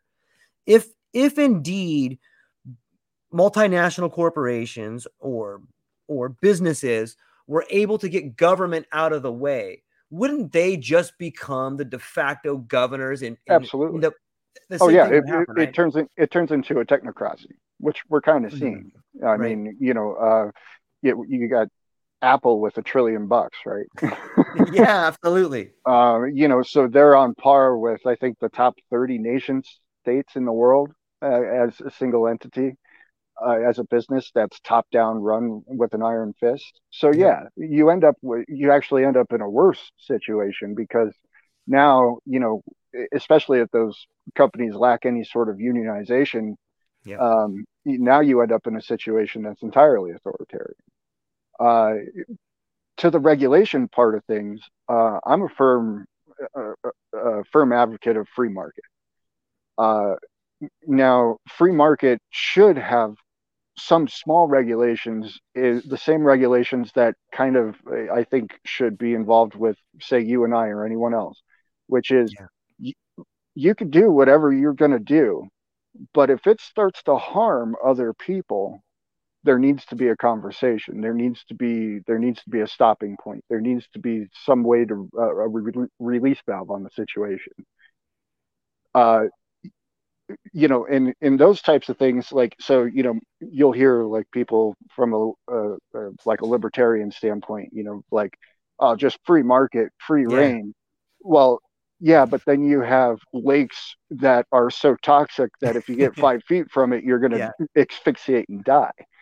Um, so there is a give and a take, and that give and a take, it's the same line as it is between people. It's, yeah, you can go off and be a loon in your basement and dance around and wave your guns around, whatever you want to do, but you can't go out and do that on the street and potentially hurt somebody, uh, because now other people's lives are involved, and there should be a responsibility there. uh, we don't have any personal responsibility, let alone radical personal responsibility in society anymore. It's always an appeal to authority. Mm. Somebody, especially these days, somebody attacks you in school, go talk to the principal. You have a problem, you call the cops. I'm not going to solve it myself. I'm going to let the court solve it. I'm going to sue you. Every single bit of our society is an appeal to authority. We don't solve our own problems. Mostly probably because people don't have the skills to. But then Yeah. on the other side of that is, those skills were bred out of us essentially, Yeah. from a large perspective. But then on top of that, you're not allowed to solve your own problems in many instances. It has to be reported. It has to do these things. Otherwise, you yourself then stand in transgression of the system. Wow, that's a great point. I never thought about it like that, but yeah, it's it's like one giant chart of logical fallacies that, like, the people have decided, okay, only these Supreme Court people can tell you what a logical fallacy is. Well, actually, I have a note right over here on my wall that explains them all. Like, if people just took the time to treat each other not as the ideas that they think they are, but as the individual that they actually are, I think you could, and that was taught in school. If we could bring back some of that stuff, maybe part of it does come back to, or a large part of it comes back to education Well, and it's a large part education. It's also, community, right? yeah, that's a Uh, great point. who goes over and knocks on their neighbor's door and asks for a cup of sugar? Even Maybe though I that's do. a, yeah, well, that's nice. But how many people? Yeah, Even though it's kind of an old trope, right? yeah, How many relationships do you have in your neighborhood? You're yeah. a magnanimous guy. I imagine you Thank have you. quite a few, but by and large, most people don't even talk to their neighbors. In fact, people put up privacy fences and put trees in the way of their Yep. neighbors and all these other things because they don't want anybody to look at them. They Yeah. don't want to even. And meanwhile, you know, it's a wild erosion of community just rampant through Western society, and you can attach it to quite a few things, but at the end of the day, that is as what happened. And when you have that erosion of community, there used to be the old adage, "It takes a village to raise a child." Um, there was good reason for that, and it wasn't that it was the whole village disciplining the child. It wasn't that the whole village needed to point out all the child's faults. No, it was that if you see a kid doing something stupid and they're doing something stupid, you say, "Hey kid, you're doing something stupid, you shouldn't do that." Yep. You can't even say that in our society today. You just talked to my kid. What did you say to my kid? I'm calling the cops on you. Right? So it's a very wild detachment from actually resolving conflict at any sort of logical, reasonable, personal level, and just, again, a mass appeal to authority. Yeah. It's so interesting. Like, I had a recent experience where you, you know uh it's interesting to interact with different cultures, and it's very easily to misinterpret what someone from a different culture thinks about you. It's it's Oh yeah. it's it's almost impossible to know what other people think about you. But in this particular instance, there was a family who they're Japanese, and I'm a white guy from California. Mm-hmm. Come from a somewhat of a non-religious background, I guess, but just I grew up as a young kid in California. I used to surf, and Mm-hmm. probably a lot like everybody grows up in the United States, be it whatever culture you're from. We, at least in my view, I had this idea of, I was taught that if you're going to say something, don't ever say something to somebody you wouldn't say in front of their face, Mm-hmm. and if you do, say whatever you want, but that person might punch you. And if you said something, you probably deserve Right. to get punched.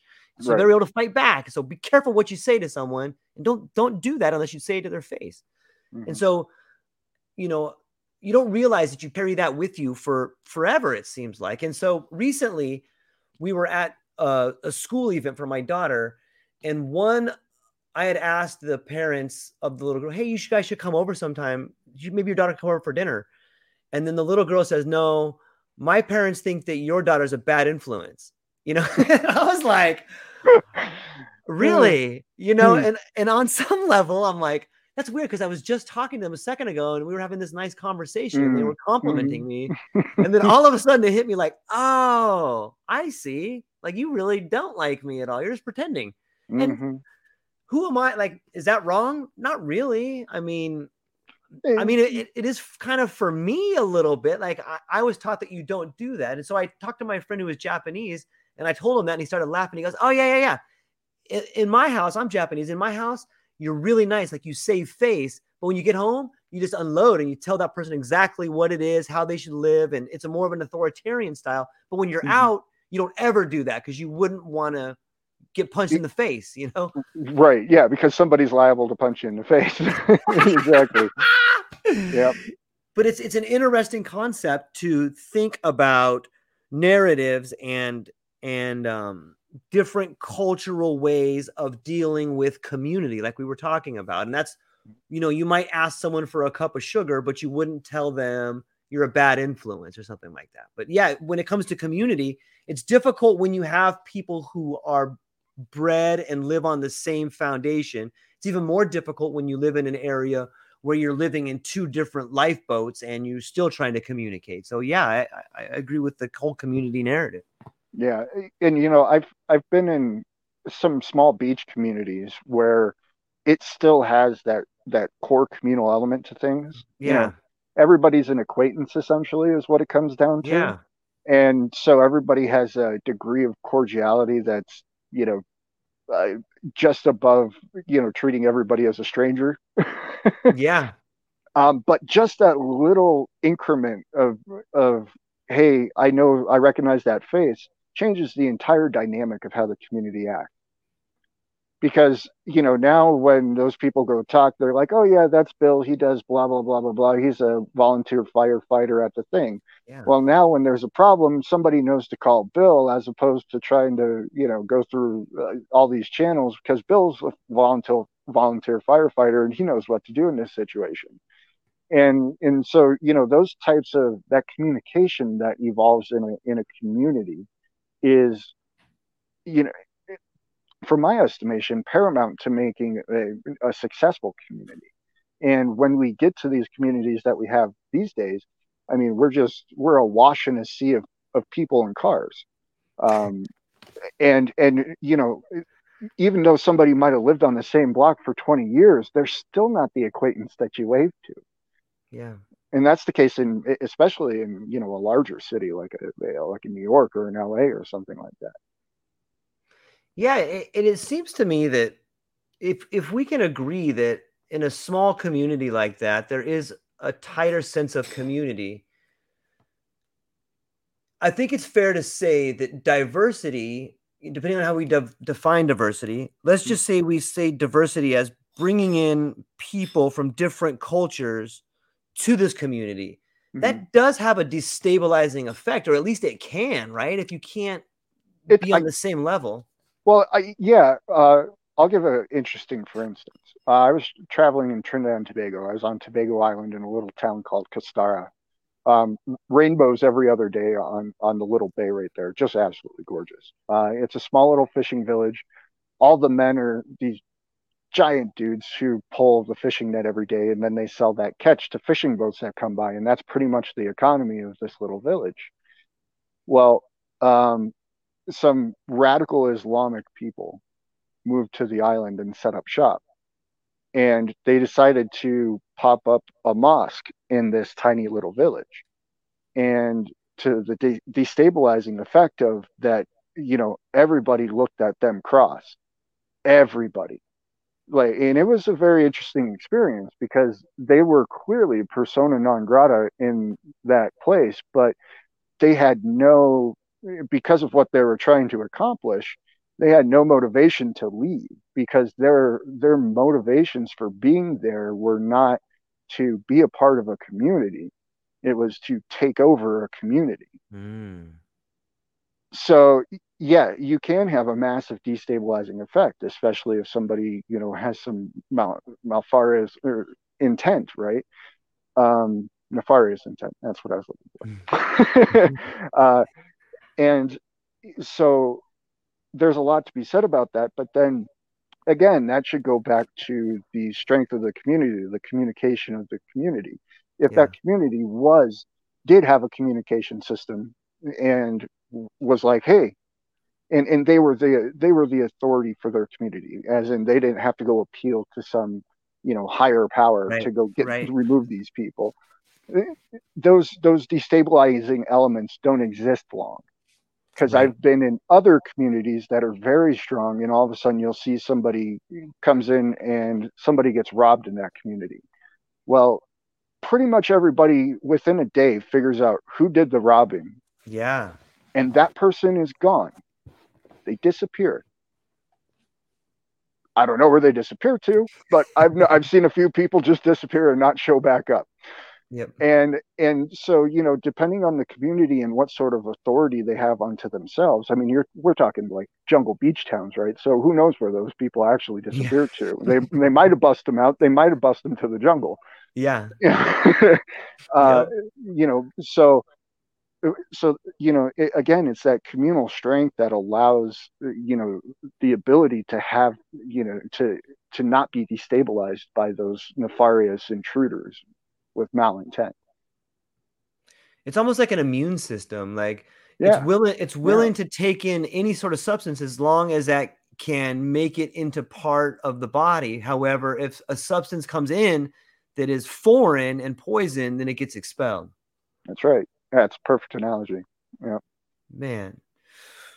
Well, I am having an absolute blast, and I could keep talking, but I have to go do some other things. And I feel like every one of our conversations have been really rewarding and really rich. And my hope is that the same way you and I are building relationship by talking about the book and the ideas that it leads to, I'm hopeful that people listening or watching to this can participate in the relationship by seeing it grow and reaching out to us. And so I want to extend that invitation to everybody listening and watching. I'm going to put the links below. Please reach out to us, or we're doing it live, so you can even come to some of the platforms where it's live, and those will be in the description as well, and talk to us. Yeah, put us on the hot seat. Yeah, we'd love that. We would definitely love it. And so where can people find you, and what is it that you would like to leave people with this week to think about? Well, BenjaminCGeorge.com is the main hub of everything. Final thought for this week is words are important. Yeah, that's the best way to leave it on. And so, ladies and gentlemen, thank you very much for spending some time with us. And we will see you guys next week. That's what we got for today. Aloha. Aloha. Okay. And aloha, everyone. Thanks for taking a moment to hang out with me in the True Life Podcast. I truly appreciate it. If you're taking some time to listen to this, whether it's your first podcast with me or you've been with me the whole way, I truly want to say thank you from the bottom of my heart. Additionally, I would like to try to inspire everyone. The world is a crazy place, and if you listen to your heart and you take some chances, I really think the world will unfold in front of you in ways you can't imagine. I've been doing the podcast for about 5 years. last year, I decided to take the plunge. Well, circumstances dictated that I took the plunge, and I did. I've begun working on the podcast full-time for almost a year now, and it's been so rewarding to me that I just want to try and inspire other people. If you have a dream, if you have a vision, follow the voice in your heart, listen to the song on the wind, and embrace the challenge. I think you're strong enough, you're smart enough, and you're good enough to make your dreams come true, but you have to believe in them. And I truly believe wholeheartedly that if you take a chance, a real chance on what is possible, then your dreams will unfold in front of you. Uncertainty can be a monster. It can be something that we run away from. But much like fear, if you stand in front of it, it's not that big of a problem. I know everyone listening to this has a dream and a vision, and I hope you all conquer it. And I want you to know it's possible. Take baby steps and move towards it, and you will get closer to it. Your relationships will be better. Your life will be better. And you know what? You deserve it. You're an amazing person. If you get a moment, go down to the show notes. If you can, support the show. Thank you so much for being here. Now let's get to it.